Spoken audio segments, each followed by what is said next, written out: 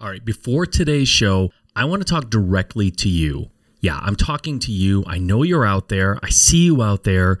You want to start your business. You don't know what you don't know. You don't know what pieces are missing. You're not sure how to find deals. You're not sure how to raise money. You're not sure how to structure your business. Who's supposed to be in it? What do they do? What are the roles involved? And how does that all work? And how do you scale it eventually? Well, listen, I've got you covered. I know this is a huge problem and I know you're struggling with it. And I have a solution. It's called the Business Fast Track Blueprint. It's a program that I put together. It's 4 weeks and it's designed to quickly get you off the starting blocks and get your business off the ground and running with a plan, a blueprint of how to create that business and turn it into something that gets you to your goals.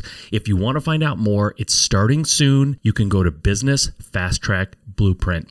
Go there, check it out, businessfasttrackblueprint.com. Sign up, be there. I want to see you on the inside of this program. I want to help you get your business off the ground and get you off to the races in 2021. Go check it out. Absolutely. The other piece of it was I didn't really have any money starting out. So I had to be successful. It wasn't this wasn't like a, hey, if it doesn't work, I've got a plan B. This was the only plan. And I put my head down and I was kind of grinding every day on the basics because I didn't have money to go spend on marketing or advertising. So I picked up the phone and I did a lot of guerrilla marketing that was like stuff that I spent time and energy doing, but it didn't really cost me any money. Yeah. You're listening to the Just Start Real Estate Podcast. If you're serious about your real estate investing business and need real answers, you are in the right place. And now, your host, Mike Simmons. All right. Thank you for coming and being here and being part of the show and listening. I appreciate it. If you're a first-time listener, welcome. I appreciate you being here. If you're a returning listener, I also appreciate you. Thank you for being here. If you have been listening to the show for a while and you're getting value out of it and enjoying the content, please take a moment to go wherever you find the show and give me a rating and review. It really helps me help more people. So I would be very appreciative. Guys, today's show is going to be another good one. I've got a very, very successful realtor on from a very, very hot market, and we talk about all things real estate, how to be successful as a realtor. We also get into buyers. If you're a buyer in this market, what you need to do to stand out and how you can make a difference when you're making offers. I'm so happy to have this particular guest on the show. His name is Josh Anderson, and he is a top real estate consultant in Nashville, Tennessee, hot market. And he's the owner of the Anderson Group Realty Services. And he first came into real estate 15 years ago. We talked about this, 2006. He came in right when things were smoking red hot like they are now. And then everything kind of crashed. But he not only survived that period, he grew exponentially over those years, which is very, very impressive. A lot of people were going out of business as a realtor, and he was growing like crazy. Last year, he closed with over $135 million in real estate sold. Guys, he is going to inspire you to stop resisting the habits that are going to take you to the top. And we talk about those habits and what it is that people resist that absolutely will make them successful. So buckle up, get ready for a good one. I give you guys Josh Anderson.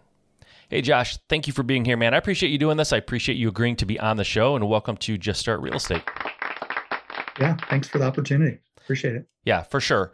So let's talk a little bit, from a realtor standpoint, which is where you're coming from mostly. I know you definitely have some investment stuff, but you're a highly successful realtor. And it's interesting to me. I love hearing the perspective of someone who's in that part of the industry, where a lot of times I get the investor's point of view, and a lot of investors just have a different way of looking at things sometimes. So I want to get into all that, but let's dial back a little bit and talk about how you got started, and maybe even before you got started. What were you doing in life before the real estate thing took off for you? Like what were your goals maybe before you got into it, and then what did you do early on? Yeah, great question. So I got into the business in April of 2006. So I just started my 15th year in the business, and before that I worked at an investment bank. So I'm here in Nashville, Tennessee. And I worked at an investment bank, and then I worked at a private client, like a trust company, for a year. Yep. And it just wasn't, it wasn't filling my bucket. I wasn't being challenged. I wasn't really being mentored. And I was making $31,000 a year, and it wasn't even the money piece because, starting out, that was fresh out of college. So, it was just one of those things that I'd always wanted to get my real estate license because I wanted to buy some investment properties. And so I kind of just went all in. One day I came into work and put in my 2 weeks, and that was my last normal paycheck. So a couple things though. Interestingly, you started in 2006, right? So you were probably thinking a realtor, the market is crazy hot. Like this is the greatest time in the world to be a realtor. And then a few years later, kaboom, it all broke out. But I also see looking at the notes here on you, and correct me if I'm wrong, but when you served in the Army, when was that all before all this, or when did that happen? Yeah. I served so I spent a year in Afghanistan in 2002 and 2003. So about 8 months after 9/11, I spent a year in Afghanistan and then got done with that and then finished school at LSU and then moved back to Nashville. I'm originally from Nashville. Gotcha. And so I worked for about 2 years in the financial industry. And I think part of it was probably my fault. I created an idea in my head of what I should be doing or what it was going to look like. And it wasn't that at all. Yeah. But I am happy and appreciate that I got kind of a finance and economics background. Yeah. Economics is one of those things that you use for everything, but it also, there's no real job. I mean, there's not that many economists that get paid good money, right? Yeah. But it's helped me a lot just with supply and demand and just everything in there. Yeah. And I did have about a year and a half of like really good market that I got to see in 2006 and 2007. Yep. And I was so in the business early on that I didn't even know that it was like literally going. Yeah. But looking back on it now, I'm like, God, the mortgage mess, everything was a mess. And I built my business year over year. I grew 50 to 100% for like the first 5 or 6 years I was in the business. That's mind blowing because a lot of realtors, as you know, completely went out of the business. Like they couldn't hang. And it's impressive that not only were you new when everything sort of kind of, went off the rails, relatively new, but you actually grew during that time. That's highly unusual, but I think it speaks to adapting, like being someone who can adapt to what's happening. Absolutely. The other piece of it was I didn't really have any money starting out. So I had to be successful. Like it wasn't this wasn't like hey, if it doesn't work, I've got a plan B. This was the only plan. And I put my head down and I was kind of grinding every day on the basics because I didn't have money to go spend on marketing or advertising. So I picked up the phone and I did a lot of guerrilla marketing that was like stuff that I spent time and energy doing, but it didn't really cost me any money. Yeah. And I think I was just so in the business that I didn't even realize that so many agents were getting out of the business, and it worked. And all those agents getting out of the business, you pick up a little bit of market share here and there. True. From all of that. Were people telling you, like, I can imagine, I assume you were with a larger brokerage. I don't know if that's true or not, but were people telling you like this is horrible? Like, I mean, were they filling you with negativity and like doom and gloom, or were you like blissfully ignorant about how bad it actually was? Probably somewhere in between, because I do absolutely remember, Nashville didn't really get a ton of short sales and foreclosures and REOs, but we did, it was about 8 or 10% of our market. So it was really small compared to, Miami or, San Francisco, LA, places on the East and West Coast. But I definitely heard a lot of chatter and I saw people getting out of the business. I just kept doing the handful of things that 15 years later I'm still doing. It's, I time block lead generation and lead follow up every single day. I've never gotten away from that. And so I do that in the morning time, and everything else falls into place when you dedicate, 3 or 4 hours a day, every single day, to looking for deals for clients and calling sellers and looking for buyers and things like that. Totally. And you're referencing like just guerrilla, marketing, hard work, like just grinding it out. And I know that, the way you were sort of raised that way. What was your home? What was it like at home when you were growing up? Like, what was the dinner table like? Like, what was the evenings like? Well, how did that work? Yeah. So I'm the youngest of four. So that's like, our house was ultimate competition. Like everything was a competition, and being the youngest, like you always lose, but I always was like digging in to try to win. And I think and my brothers were like super hard on me, beat me up, like, but everything was always, that was like brotherly love. Right. Yep. But everything was a competition. And I think, my dad is a farmer, and growing up on a 3,000 acre farm, the family, like, you get out and work. So I think the one thing that was probably instilled in me from the very beginning was work ethic. I'm not the smartest guy in the room, but I will outwork anybody. Yeah. If it's something that I want. Yeah. And I think that you don't have to be the smartest person to be successful. It's all about, actually, if you're the smartest person, you're probably in the wrong room. Or you want to go to a different room if you're the smartest guy there. I 100% agree. You should always try to be in rooms of people that are much smarter than you. I grew up in a family I had two brothers, so there are three boys, and I know exactly what you're talking about. I got beat up. I was the youngest. I got beat up by my brother, my older brother. But it does teach you to compete. It does teach you how to handle defeat, how to pick yourself up, dust yourself off, and come back. So yeah, I love that. I love that story. And I do find that people that come from that environment, have a mindset that's real conducive to winning. And I couldn't agree more with you and I tell people this all the time, the most successful people I know in all industries, real estate is the one that I'm in most of the time, but even in other industries, it's rarely, if ever, the smartest person I've ever met. Not that they're dumb, but they're just not always the smartest person I ever met. It's just, they go to work every day. They just fight and they scratch and they claw and they don't accept failure. And, so that's really it's the never stopping, getting out there and showing up every day. Like, that's the mindset, I think, that really makes a difference. Yeah. And I think that, I think the most successful people in every industry, I mean, you look at the greatest minds of all time, they really were great at consistency. Yeah. You can't go in and pick up the phone one day and then you get really busy and then you don't pick up the phone again for 30 days. Yep.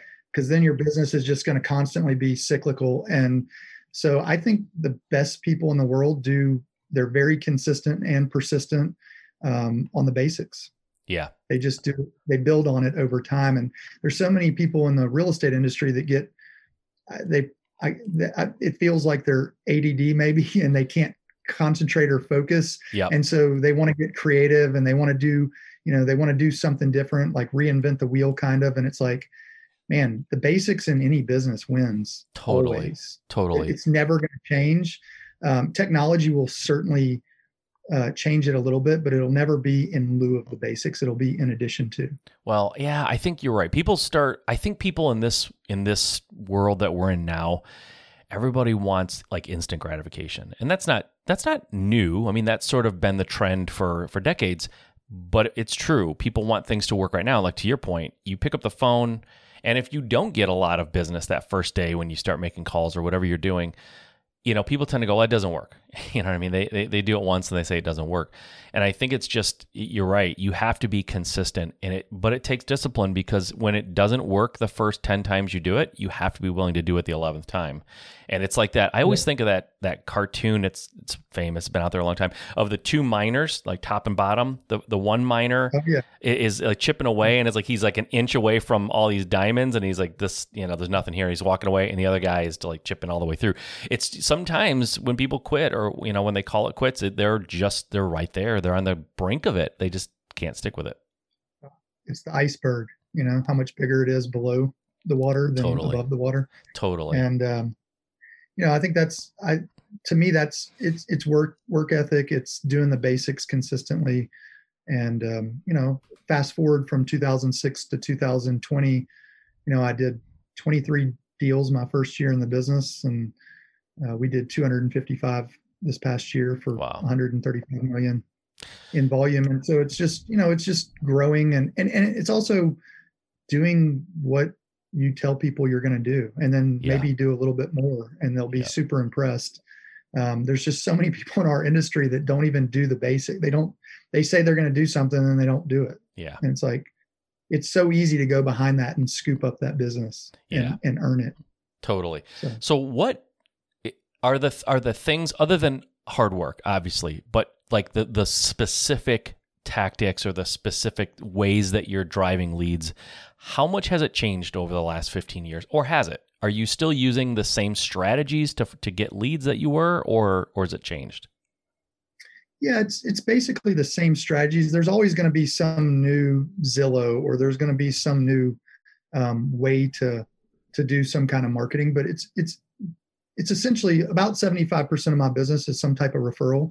So it's referrals from past clients, it's referrals from our sphere, or our database, and it's agent referrals from around the country. So I don't buy a bunch of leads, and we have a good bit of listings. Certainly in this market in 2021 is even different from 2020, and it's kind of all over the country. There seems to be low inventory. Yeah. There's also low interest rates. We've got people that are making offers $250,000 over asking price on $1 million home. It's really, it's honestly kind of scary, because I don't know where we go from here.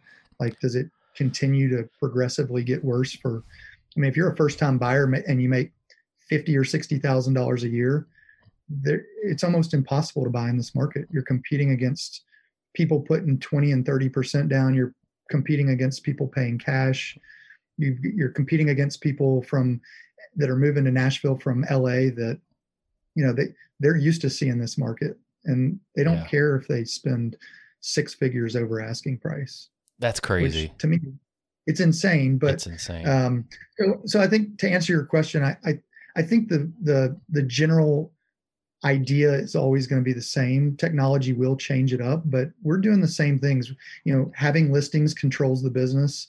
We get sign calls. We're able to convert some of those leads. I hate to continue to go back to the basics, but it's kind of like, I always talk about mindset. Doesn't matter how great your database is or how much you want to sell a $5 million house. If your mindset around that isn't right, then you're not going to do it. Yeah. You can want all you want. I agree. It's not. I agree. And it's also, it's building your database. It's adding value to your database. It's following up with the leads that you do have. And I'm kind of somebody told me early on, like, people either buy or they die. And so I've always kind of taken that to heart a little bit. I literally follow up with people until they buy or die. Oh, I see what you mean. I was like, what do you mean buy or die? Like, they're going to buy or you're going to kill? No, I'm just kidding.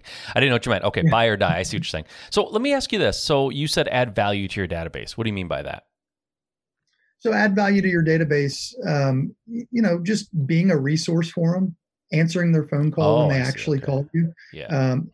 Those are basic things, but it's understanding and knowing, price per square foot in different neighborhoods and different areas of town.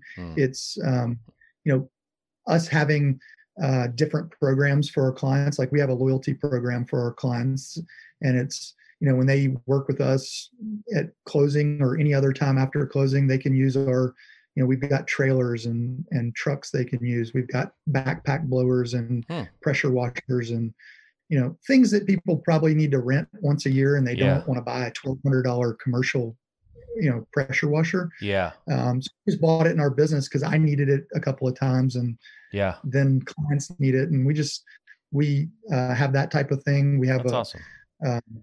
So we just have different programs that people can, we have a vendor list of like all of our preferred, businesses that we work with. So we always tell people after they move in, hey, if you need some electrician or a plumber, yes, you can go to the yellow pages. Yes, you can Google it, but why wouldn't you call us? And somebody that's worked with us or worked with our client hundreds of times. Yep. Somebody that you guys can vouch for their, reliability. That's awesome. You mentioned that it's a little different now. The market's different now than it was last year. You've been in the game now for 15 years.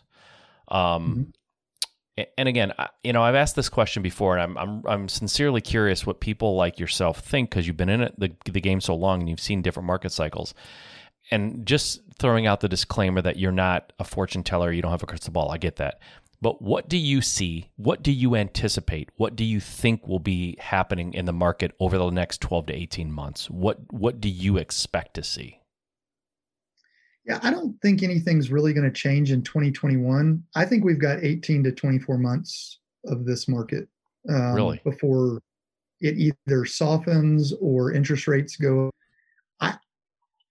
Nashville is one of the top markets for real estate in the United States, probably behind like Dallas and Austin. And there's a couple of really good markets, a couple places in Florida.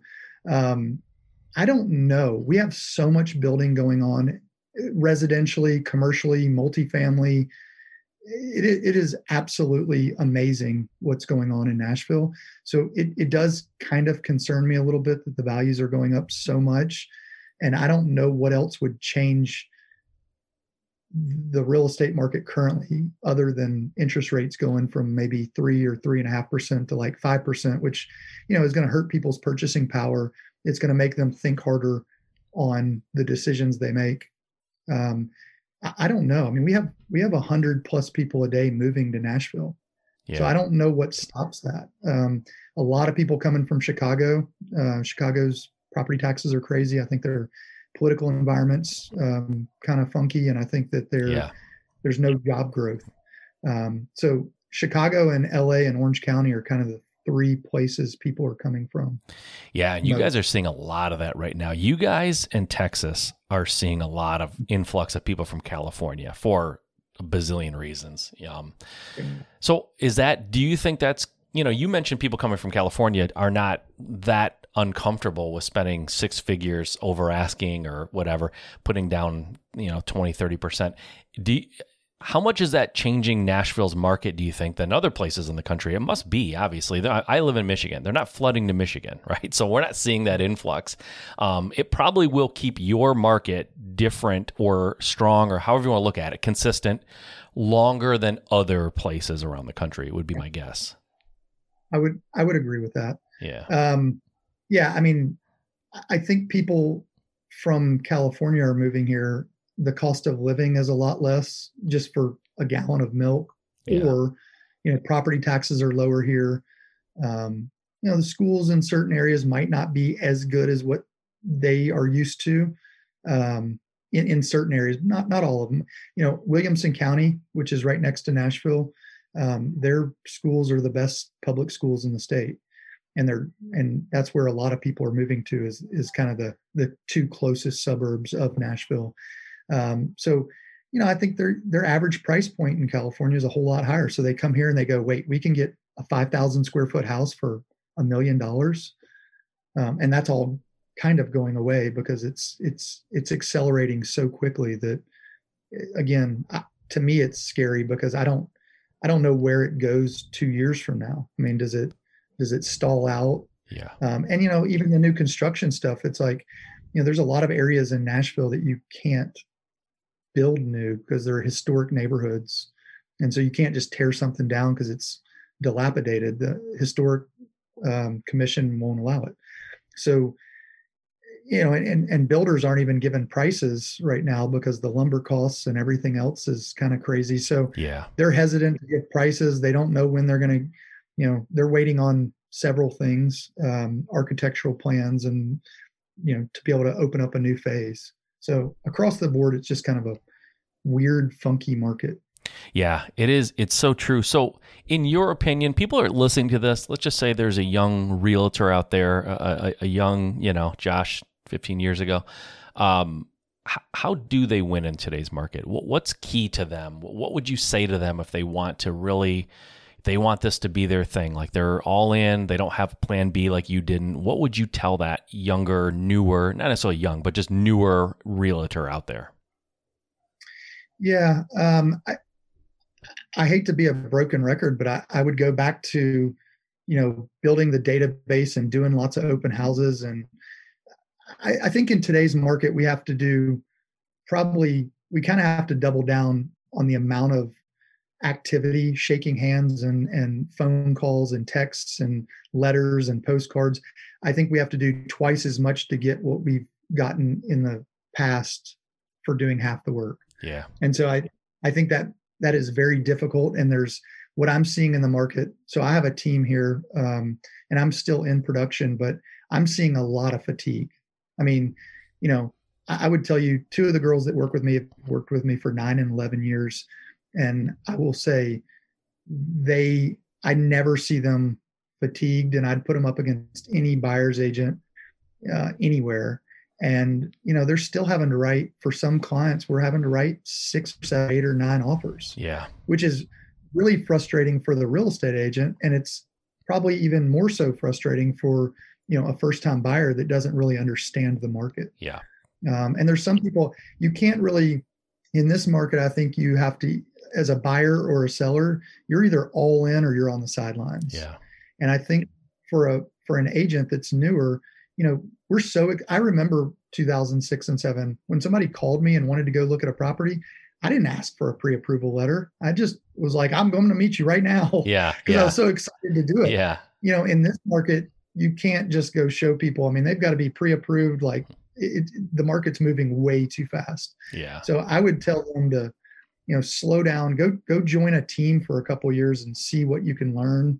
We're writing crazy things into the contracts or our purchase and sale agreements that we haven't really seen before. That's a really good question. That's a great question, actually. That point you just made brings up a really good question. People who are listening right now, and whether they're an investor or realtor, doesn't matter. Everyone buys houses from time to time. I'm in the market to buy a house right now. What would you tell buyers who want to buy a house right now? What are you writing into contracts that's unusual, that's helping you get deals for your buyers? Yeah, I think the biggest thing with buyers right now is whoever your agent is, sit down with an agent in the local market and really do kind of full on consultation, figure out what's going on in the market. What are you seeing? Because people that are relocating here from markets like, let's take Memphis, for example.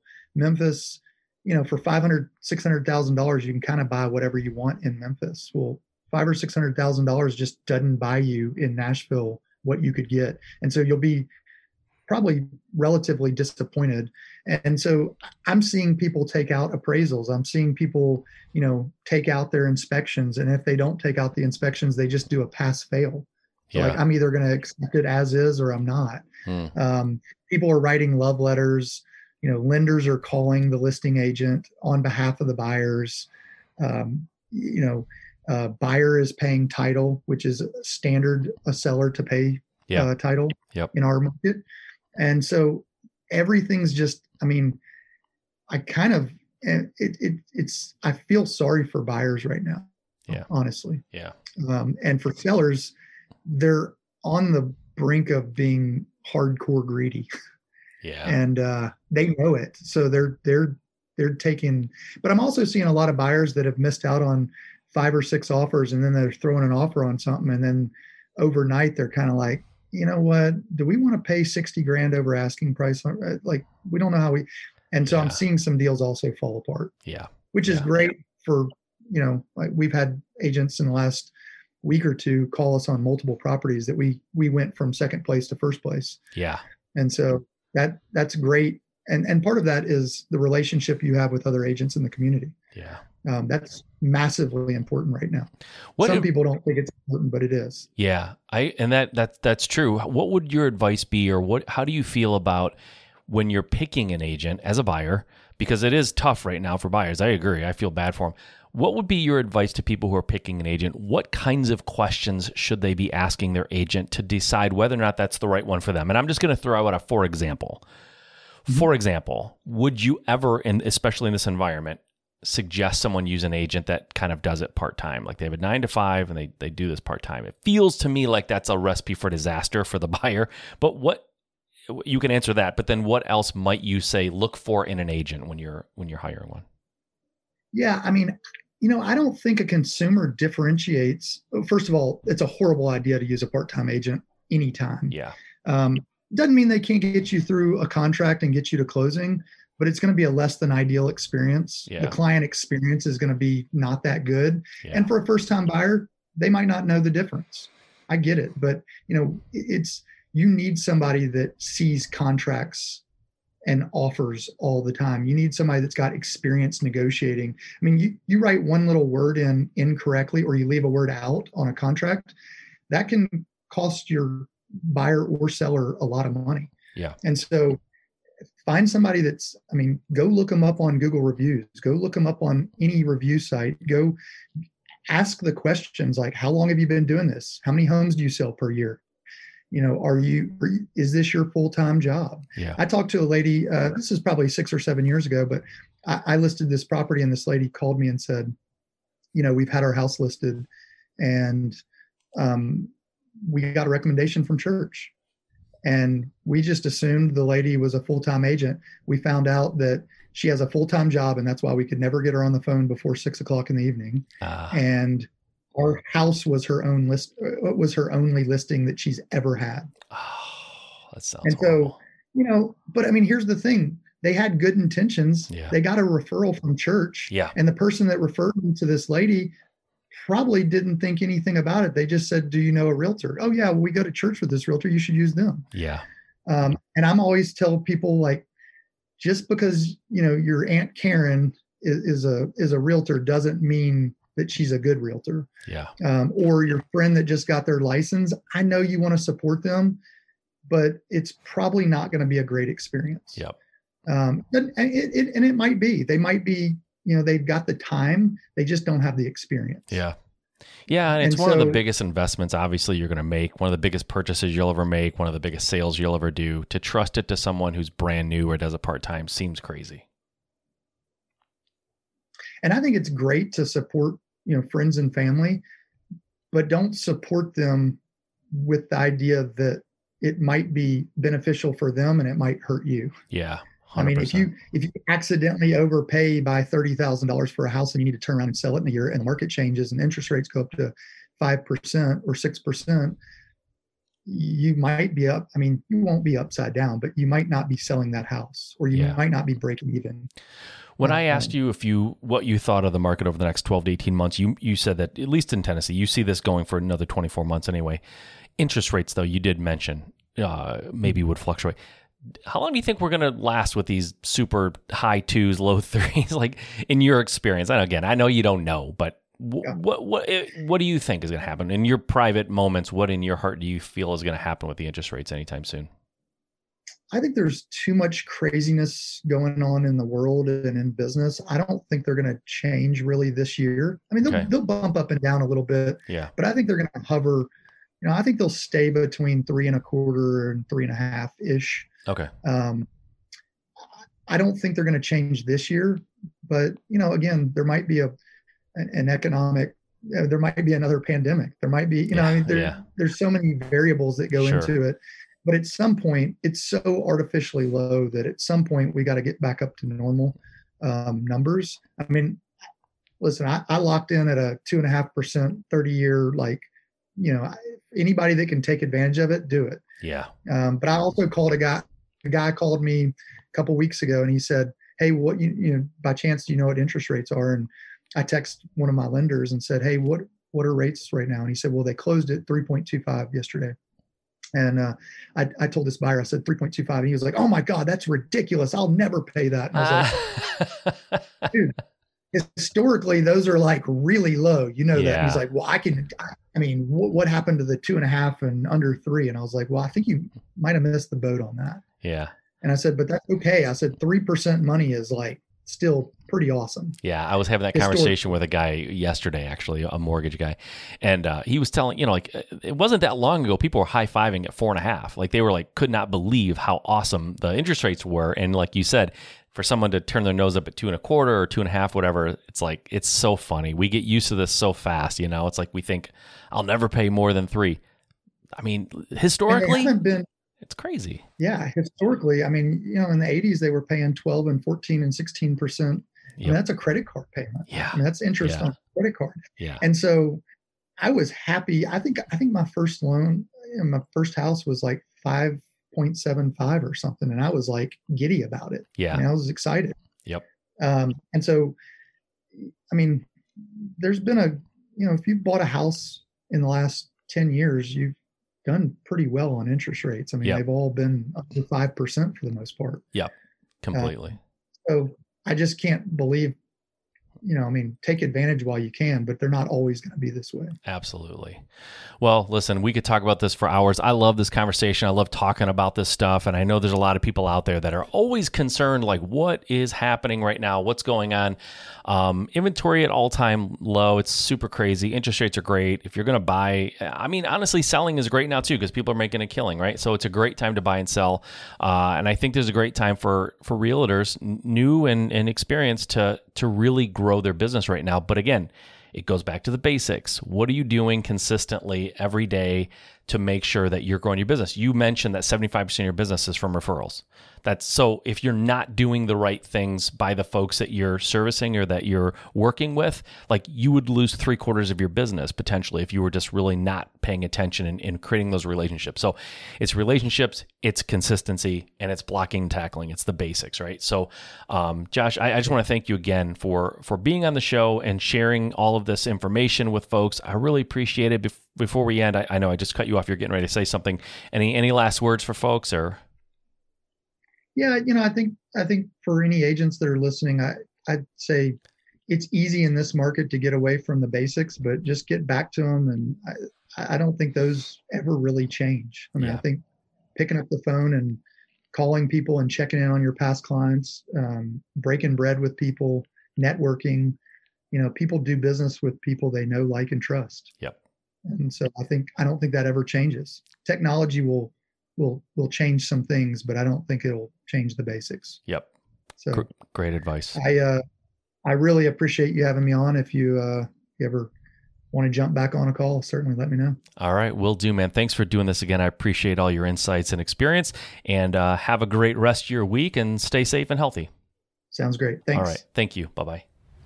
All right, great stuff from Josh there, a highly successful realtor, talking about what it takes to get it done in today's market and in any market, really. And it goes back to the basics, guys. It always does. There's no silver bullet in business. There just isn't. Things will come and go, fads, tactics will come and go, but the bottom line is the people who show up and put in the work typically win, right? We create our own luck in a lot of ways. So take that advice to heart. Go out there and make it happen, guys. Go out and start working today to build your business, because 10 years are going to go by whether you do or not. Would you rather be at the end of that 10 years looking back at your success because you got started now, or wish you had started and live with regret in the future? Trust me, you don't want to live with the regret. All right, go out there and make it happen.